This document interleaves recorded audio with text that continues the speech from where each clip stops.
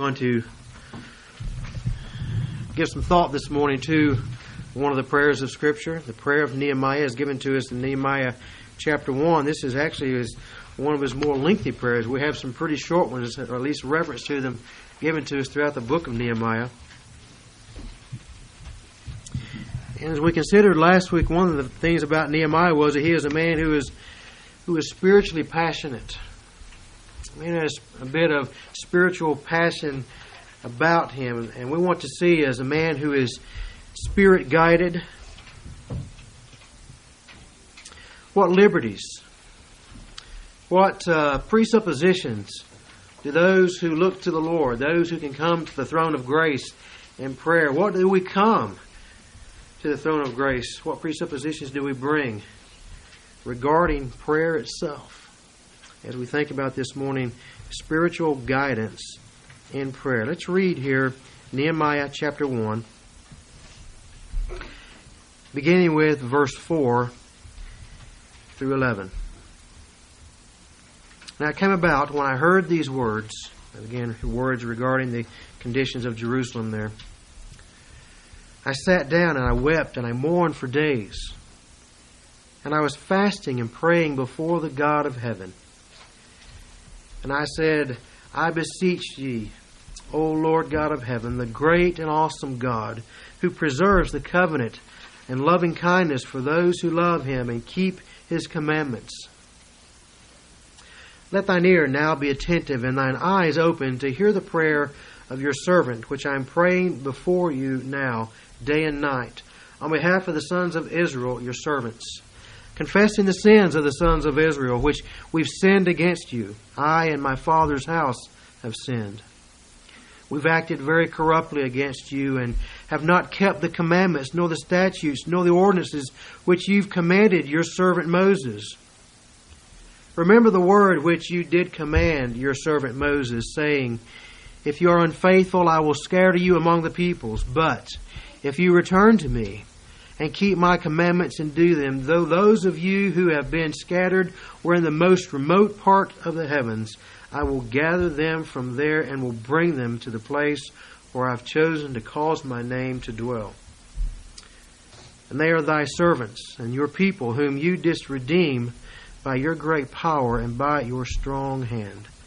O Lord, I beseech you, may your ear be attentive to the prayer of your servant, to the prayer of your servants who delight to revere your name. And make your servant successful today, and grant him compassion before this man. Now I was the cupbearer to the king. Sometimes it's difficult when we speak of our relationship with God to know something of that defining point of where the line of delineation is between privilege and presumption.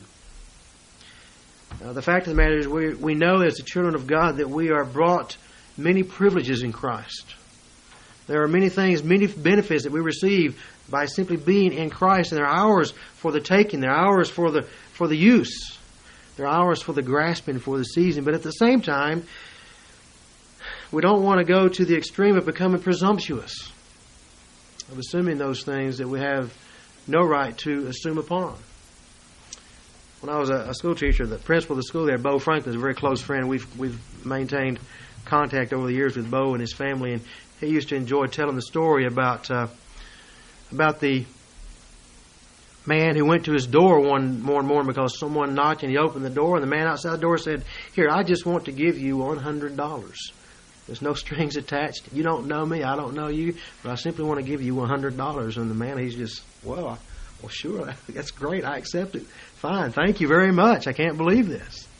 And so he was excited about that. Well, the next day, this man came back. He said, here, I have $100 I want to give you again. And so again, he said, well, what for? He said, I just want to give it to you. So he, again, graciously receives this $100 and very thankful for what he's received. And this happens over and over and over for a series of days, series of weeks. Every day this man comes and gives him $100. One morning, the man didn't come. And so this gentleman, he thought about it, and he was out in the town, and he saw this man that came to his door daily and brought him $100. And he went up to him, and he was just angry, and he grabbed him by the neck, and he said, "Give me my $100."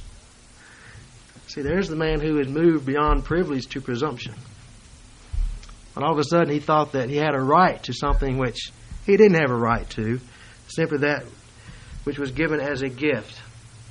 I experienced in my own home, just in the differences of personalities with our children, and I'll leave it up to you to discern who does what in this given case. But we have in our own home, we have a child who is quick to, I tell him often, you assume too much.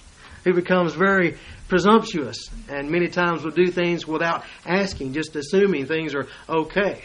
Whereas on the other hand, we have another child in our family who assumes too little, and many times will miss privilege because of shyness. You know, and there's a balance there. And again, I'll leave it up to you to figure out who does what in my family. Well, spiritually, we have, especially in considering the context of prayer, we do have great privilege. But we do not wish to be presumptuous regarding prayer. So how do we find the balance here? I think we find the balance here in something of what I've given just in the title here. The spiritual guidance, the Spirit of God. The Spirit of God is the one who must lead us to discern what's the balance of embracing those privileges that are given to us because of what's given to us in Christ, because of our standing before God in Christ, yet at the same time that we not become presumptuous regarding those things. Because after all, God is the one who calls us to prayer. No, prayer is not our idea. Prayer is His idea. If it were up to us, we wouldn't pray. I mean, the Scriptures command us to pray. Why do you have to command us to pray? Because we're so foolish and hard-hearted and hard-headed that we don't do it. Except that we're reminded from the Word of God this is our obligation and our duty. So because God is the one who calls us to prayer, we've got to look to the Spirit of God and trust the Spirit of God to lead us into prayer. Well, where is it that the Spirit of God will lead us in this balance between privilege and presumption? Well, first of all, we see, as we see in the example here of Nehemiah, that the Spirit of God will lead us to the place of access to God's presence. The Spirit of God leads us to this point of access to God's presence. What is Nehemiah's prompt response to the crisis of the day? He goes to God. He looks at the crisis and he's compelled to quickly go to God. Again, very quickly, very often we see in our own families, especially those of us who have young children, we see our children growing and experiencing and demonstrating greater degrees of independence. But every now and then, you're reminded of just exactly why you are there, because they come to you with a crisis, something that's bigger than they can handle. It may be something that's broken, they want fixed, or it may be a little task that they need help on, they can't do. It may be a brother or a sister that's out of control for them, and they need you to get control again. Children very simply go very quickly to dad and to mom, because they recognize that some of these matters are beyond what they are able to deal with. Well, that was Nehemiah's assessment of the day. As he considered the situation there in Jerusalem, the state of affairs there, the state of the people there, he realized this was something that was far above and beyond him. Anything that he could do and his resources. So what does he do? He goes to God. His recourse given to us in verse 4. It came about that when I heard these words, I sat down, I wept, and I mourned for days. There's the initial responsive heart there of weeping and mourning. However, it tells us there, he says that I was fasting and praying before the God of heaven. Spiritual duties, spiritual responses, fasting, that of depriving the body that he might focus himself upon coming to God with his prayers. Praying, just simply time with God, conversation before God. But what does he say? He says, I came, and I was fasting, and I was praying. How's he identifying? Before the God of heaven. Before the God of heaven. See, Nehemiah realized that he wasn't coming to an imagined deity. He wasn't coming to a God that he had created in his own mind or had been created in the minds of someone else. He is not coming to an idol that is made of stone that's kept on a shelf. He is coming to the God of heaven. He goes to the invisible God who has revealed himself to his people. And the God that has revealed himself to his people has revealed himself as the God of heaven, the God of earth, the one who reigns supreme, the one who is sovereign Lord over all things in heaven and in earth, that there is none above him, none greater than he. He alone is God. So Nehemiah says, I came and I prayed and I fasted and I prayed before the God of heaven. He speaks in verse 5, just in his words to the Lord. How does he identify? O Lord God of heaven. Again, this great and awesome, the next phrase, the great and awesome God. He's great and he is awesome. He gets this expression from the book of Deuteronomy. There in Deuteronomy chapter 7, verse 21, there God identifies himself to his people as the great and the awesome God. So Nehemiah is simply reflecting upon how God's revealed himself. This is what God has said of himself. The great and the awesome God.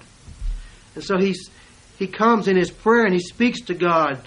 Lord, you are the great, you are the awesome God. You are the true God of creation. You are the true God of all of history. You are the God who is great in power and in glory. There's none that is like unto you. Then in verse 10 he says this. He says, speaking of the people of God, they are your servants and your people whom you didst redeem. You have worked on their behalf. You have bought them for yourself. You redeemed by your great power and by your strong hand. In other words, God is one who has demonstrated his power.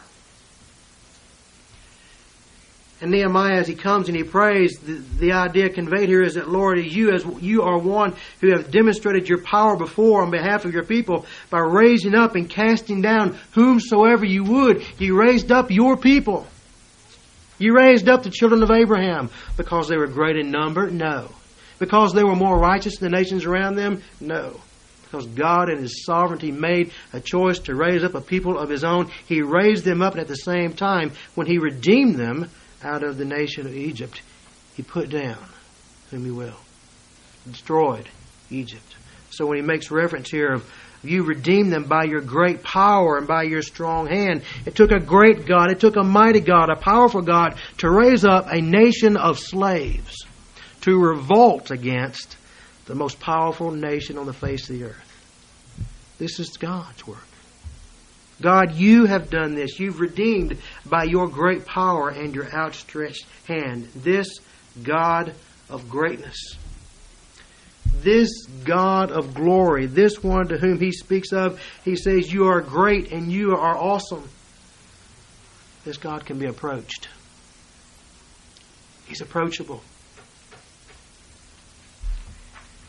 There's the old gospel song that I remember hearing as a young person. Perhaps some of you heard. There's the old song, where could I go but to the Lord? You ever heard that song?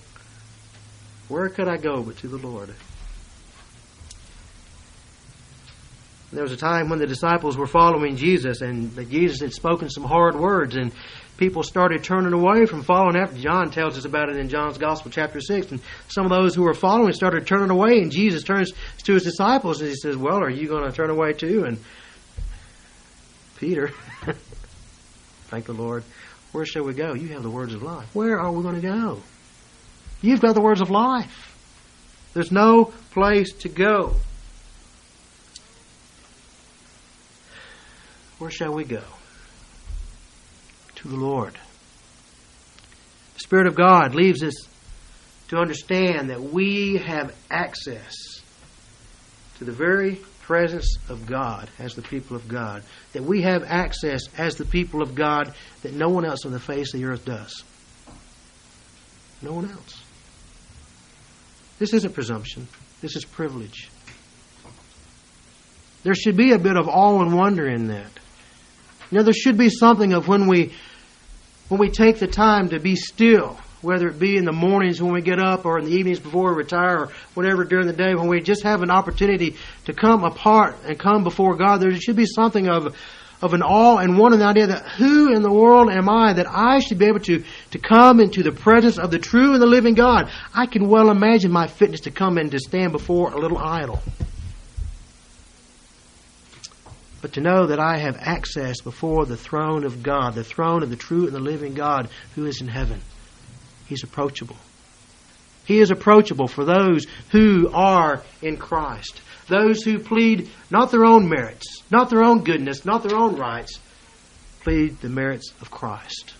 He is approachable. And so Nehemiah, he came and he recognized that he had every right as a child of God and one who was part of the people of God to come before the throne of grace.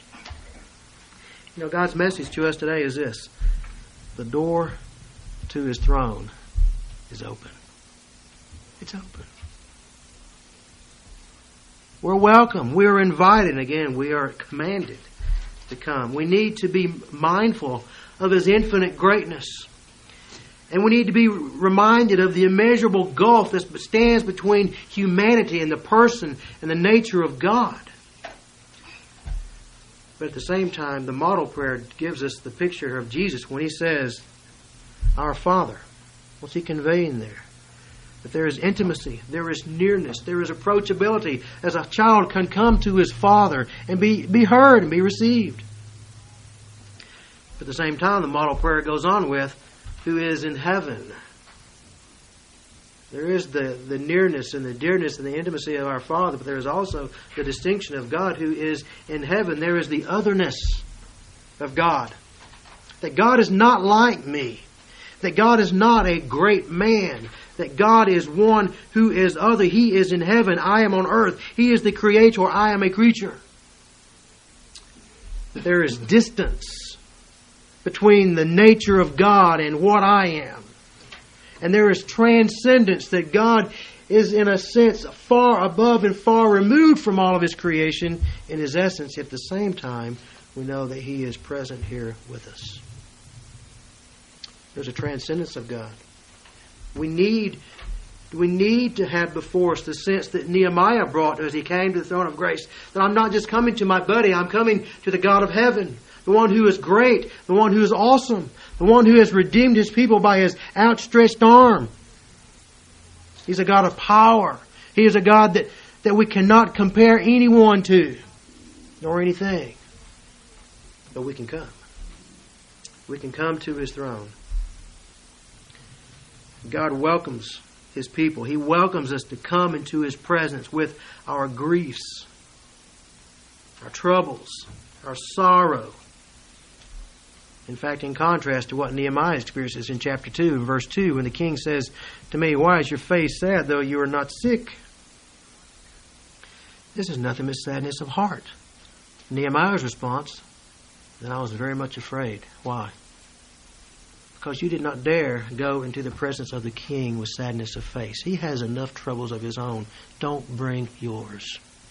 You should count it such a high privilege and honor to be in the throne, in the presence of the king, that you're always joyful and happy. And so when Nehemiah comes, his countenance has fallen. Why? Because he's been given thought to this. As we see here, this is a few months later. He's been given thought to this for a series of 3 to 4 months. And finally, it's so weighed on him as he's so consumed with the issues of what's transpiring in Jerusalem with the people of God, he forgets. He goes to the presence of the king, and his countenance has fallen. And the king recognizes it. And he says to him, "Why is your face sad? You're not sick. This is sadness of heart." In the presence of the king? How dare you? And he said, "I was very much afraid." Look, next verse, he said to the king, "Let the king live forever." That's what I think of the king. You live forever. He recognizes, but God is not like that. Oh, we can come to the throne of God and we bring our sorrows. We bring our trials. We bring our hurts, our griefs. God is not one who is indifferent. You know, God is not so high and great and glorious that He is indifferent to the needs or the concerns of His people. And particularly when you have a man such as Nehemiah who's focused upon the glory of God and the issues of God there in Jerusalem. God's not indifferent to that. In fact, God is the one who initiates that within the heart of His people. So we come to His presence with concern for our lost friends. We come into His presence with concern for our families. We come into His presence with concern for those that we look at our families or that we look at the prodigals or whatever. We come and we bring them and say, "Oh Lord, I ask for your mercy and your grace," but we have access, we have the privilege of coming to the throne of grace in the time of grief and sorrow. That's where the Spirit of God leads us. He leads us to the point of access into the God's presence. He also leads us to the place of assurance. Assurance of God's promises. Just as Nehemiah grounds his view of God, which we've seen here, he grounds his view of God in the revelation of God's Word. He bases much of his prayer here, much of his prayer that we have recorded here, on the promises of God. Well, first of all, what is the revealed character of God in addition to what we've seen? In verse 5, he says this, "I beseech thee now, O Lord God of heaven, the great and awesome God, who preserves the covenant and loving kindness for those who love Him and keep His commandments." Now that sounds good. Now where'd that come from? Let's look at a couple of places. Look at Exodus chapter 20 first.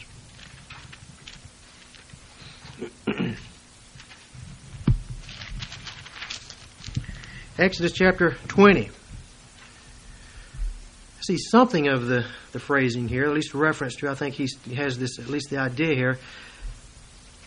We're not to worship any other gods. Verse 6, he says, "But showing God is one who shows loving kindness to thousands, actually thousands of generations, to those who love me and keep my commandments." There's the essence of what he said. Then look over in Deuteronomy chapter 7.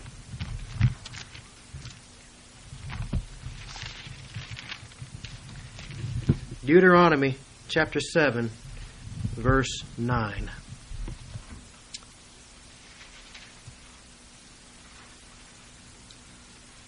Deuteronomy 7, verse 9. "Know therefore that the Lord your God, He is God, the faithful God, who keeps," listen carefully, "who keeps His covenant and His loving kindness to 1,000th generation with those who love Him and keep His commandments." You know, where in the world is Nehemiah getting all this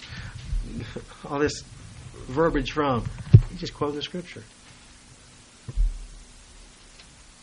And so he appeals to the revealed character of God. God, you've revealed yourself. You're one who preserves the covenant and loving kindness for those who love Him and keep His commandments. Thankful for that. God doesn't make empty promises. God doesn't instigate meaningless covenants. He makes a promise. It's not without meaning. He makes a covenant. It's not without significance. It's not without meaning. And so Nehemiah here appeals to the revealed character of God, but he also has his appeal based upon the recorded words of God, verses 8 and 9. Look at the last part of verse 8. Let's read all of it here, but particularly focusing where he quotes. Verse 8, "Remember the word which you did command your servant Moses." What's he doing? He's reminding God. Actually, if anything, he's reminding himself.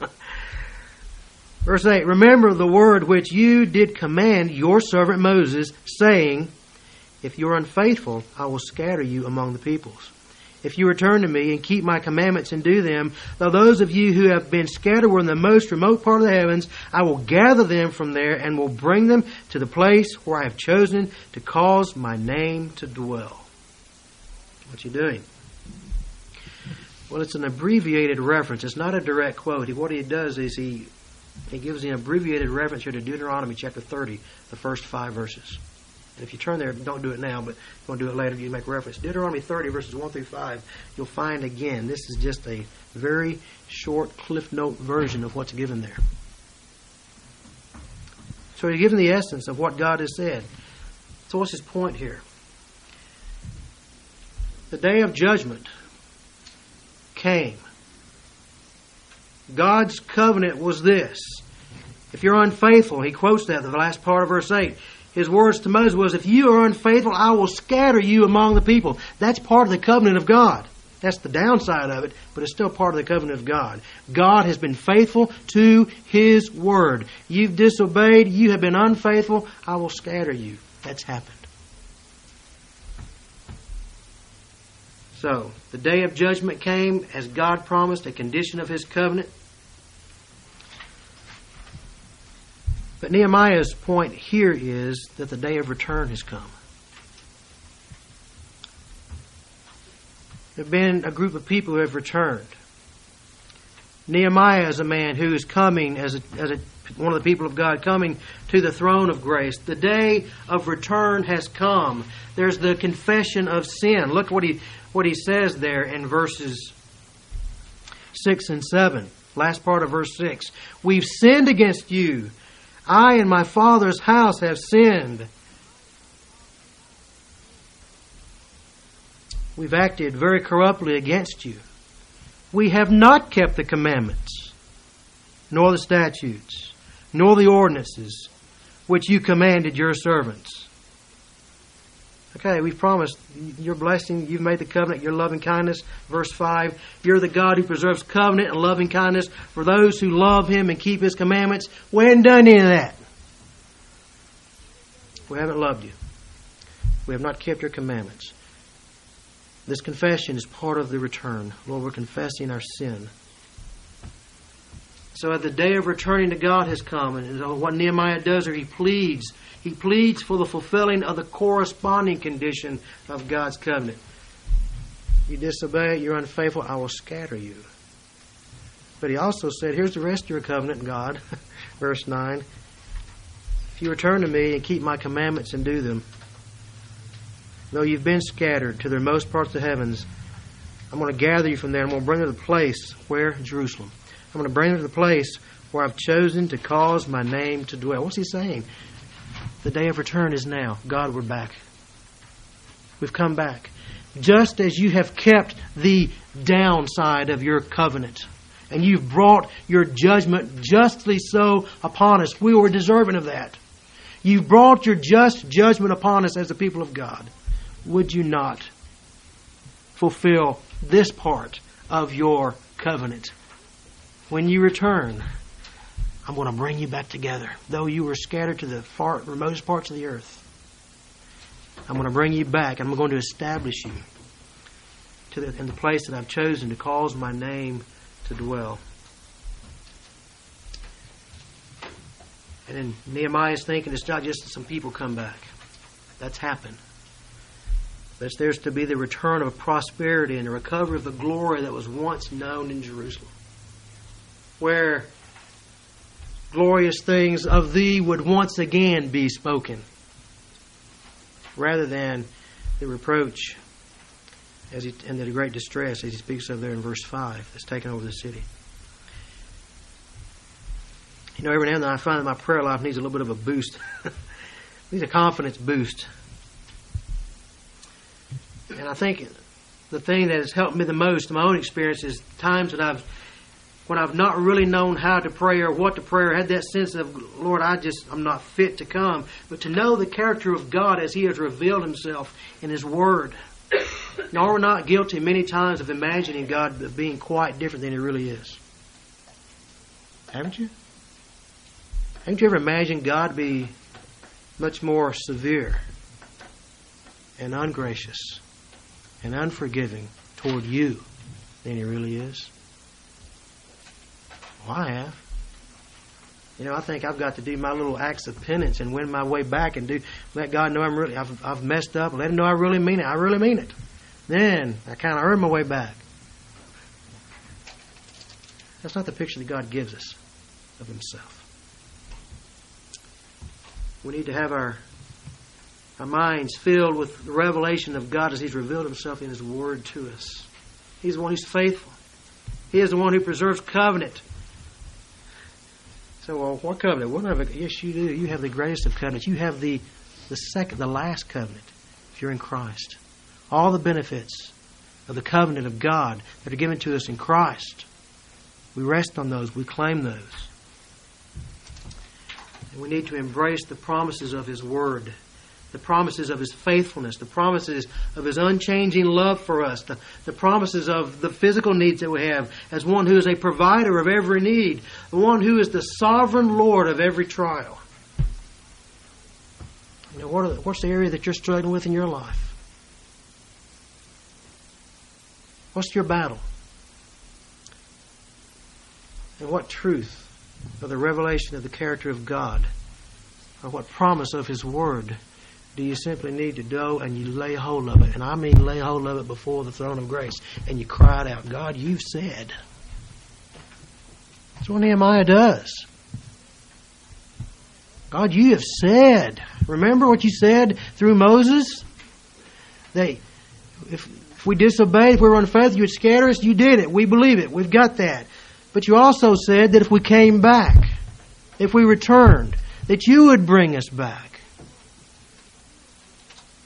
That's not presumption.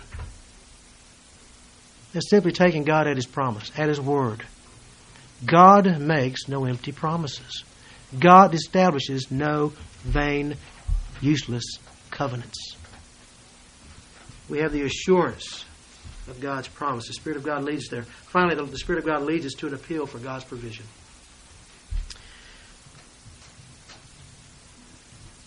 It's a very natural and a very proper conclusion to prayers. Nehemiah, as he prayed this prayer,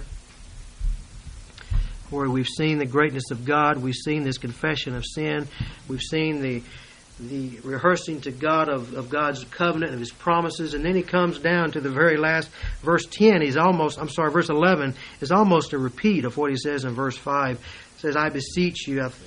The word there is not even translated in some of the newer translations, but it's something of the emotional fervency that he has here. When he says, now, O Lord God, now. And it's repeated again in verse 11, O Lord. We have the new NASB translated, I beseech you. It's better translated, now. It's an interjection. He thrust in something, the emotion has passed through this. I beseech you. May your ear be attentive to the prayer of your servant, and the prayer of your servants. I'm not alone in this. It's the prayer of your servant, but also the prayer of others of your servants who are asking before the throne of grace for this very same thing. The servants who delight to revere your name and here's the prayer. Here's what he says. Make your servant successful today and grant him compassion before this man. Nehemiah's thinking it's a very proper, it's a very natural conclusion to prayer. You come to the point in prayer, and again, it's privilege, it's not presumption, that you actually have the right, the privilege of asking for something. Of asking for something.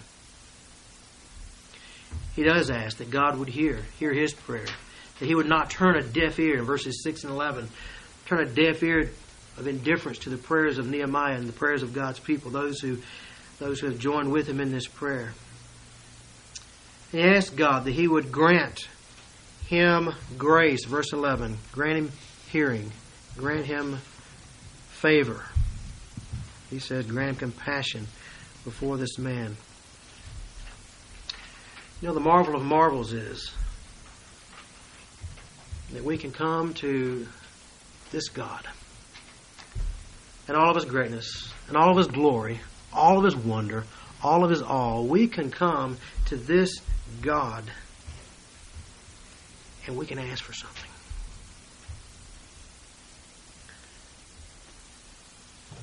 God lets us open our foolish mouths,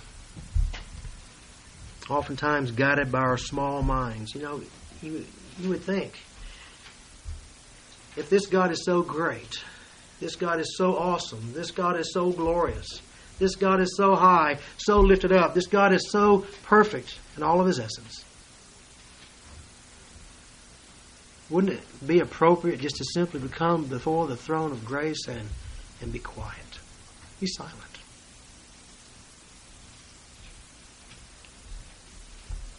And hear Him tell us what He's going to do. I mean, isn't there something of a arrogance here that mere men dare to ask God, this God, to do something at our request? Isn't that the height of presumption? No, it's not presumption. It's privilege. It's privilege. Now, we need to have something to wonder again struck in our hearts of that, don't we? That we can ask God to do something for us. That also it reveals to us something of the mystery of prayer. And how the Spirit of God leads. And again, we're talking about spiritual guidance in prayer. That the Spirit of God leads us. The Spirit of God who knows the mind of God, who knows the heart of God. That prayer at its height is the Spirit of God leading us to ask of God what God desires to do. So that there is we're not coming asking God to do something He's unwilling to do. We're not asking God to change His mind. We're simply, if anything, having our hearts brought into union with Him and His will. There is the height of prayer. When God has revealed His will to us and we desire the things that He wants to do. It's the mystery. Nehemiah's prayer, it's not presumptive. He's good reason. Based upon God's revelation of Himself, based upon God's promises, to expect God to do what He asks. He's asking God to do something. Now, the exact specifics of how that's going to take place, we don't know. How are you going to do this, Lord? I don't know. But Nehemiah is saying, here's what I'm willing to ask for. For my part in this, you give me compassion before this man. I want to, he has a place. I want to be able to go to the king and to make a request. I want to know the time. I want to know the way. I want to make sure everything is set up right. I'm going to pray, and he has prayed. He prays for months before he actually gets to the point, and then the king takes the initiative when he sees his face, his countenance. He says, God, I'm asking that you would give me compassion. Could it be this is presumptive? Maybe God wants to use someone else. Remember, who is Nehemiah? Who's Nehemiah? He's not of the priestly line. He's not of the Davidic line. Who's he? Nehemiah is just simply saying, God, give me compassion. I have the means. I have the opportunity. Give me compassion in this man's eyes. Nehemiah's prayer is not dictatorial. He's not dictating to God, this is the way you've got to do it. He's a desperate man. He's appealing to God's grace and His kindness. And that's what prayer is. Listen. Prayer is the expression of desperate people. That's prayer. Why is it we don't pray? Simply because we're not desperate. We've got angles to work. We've got avenues. We've got ways to work things out. We're not desperate. Here's a desperate man. But again, we talked about last week that prayer the crises didn't make Nehemiah a man of prayer. The crises just revealed to us that he was a man of prayer. Prayer wasn't his last resort. God, I can't do anything else, so I might as well come to you. You know what? You can do something here. That's where he goes. His response when he hears is this: I sat down, I wept, and I mourned, and I fasted, and I prayed before God. He yields to God's prerogative to answer as He will. As he's sure he knows what's going to happen, he's not real sure. Again, chapter 2. Because when the king pegs him, he's scared. He's scared.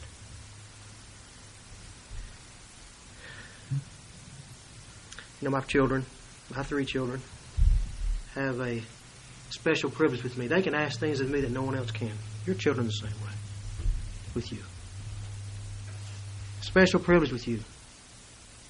They can ask things of you that no one else can ask.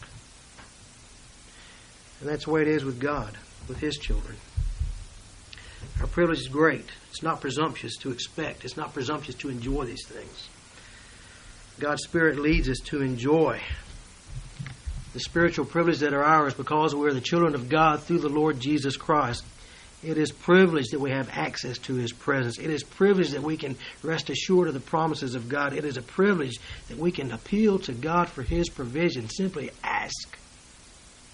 Ask Him for things. That's our privilege. And again, that's where the Spirit of God led Nehemiah. That's where the Spirit of God leads us. The throne of God is open. Access is available. He's approachable. His promises are there to give us assurance. He makes no empty promises. And we can ask for those things that we need. and He hears us, and He welcomes it. Heavenly Father, we thank You for the privilege that is ours in prayer. We thank You for what You've revealed to us through one man, Nehemiah, and what he teaches us of prayer, and knowing that we're not here to exalt a man. We're here to exalt the grace of God in this man. We're here to exalt how the Spirit of God led this man in his prayer. Lord, give us such confidence to enjoy what is ours by privilege, for the blessings that you so freely bestow, that you enjoy doing that, you delight in that. We thank You for that in Jesus' name. Amen.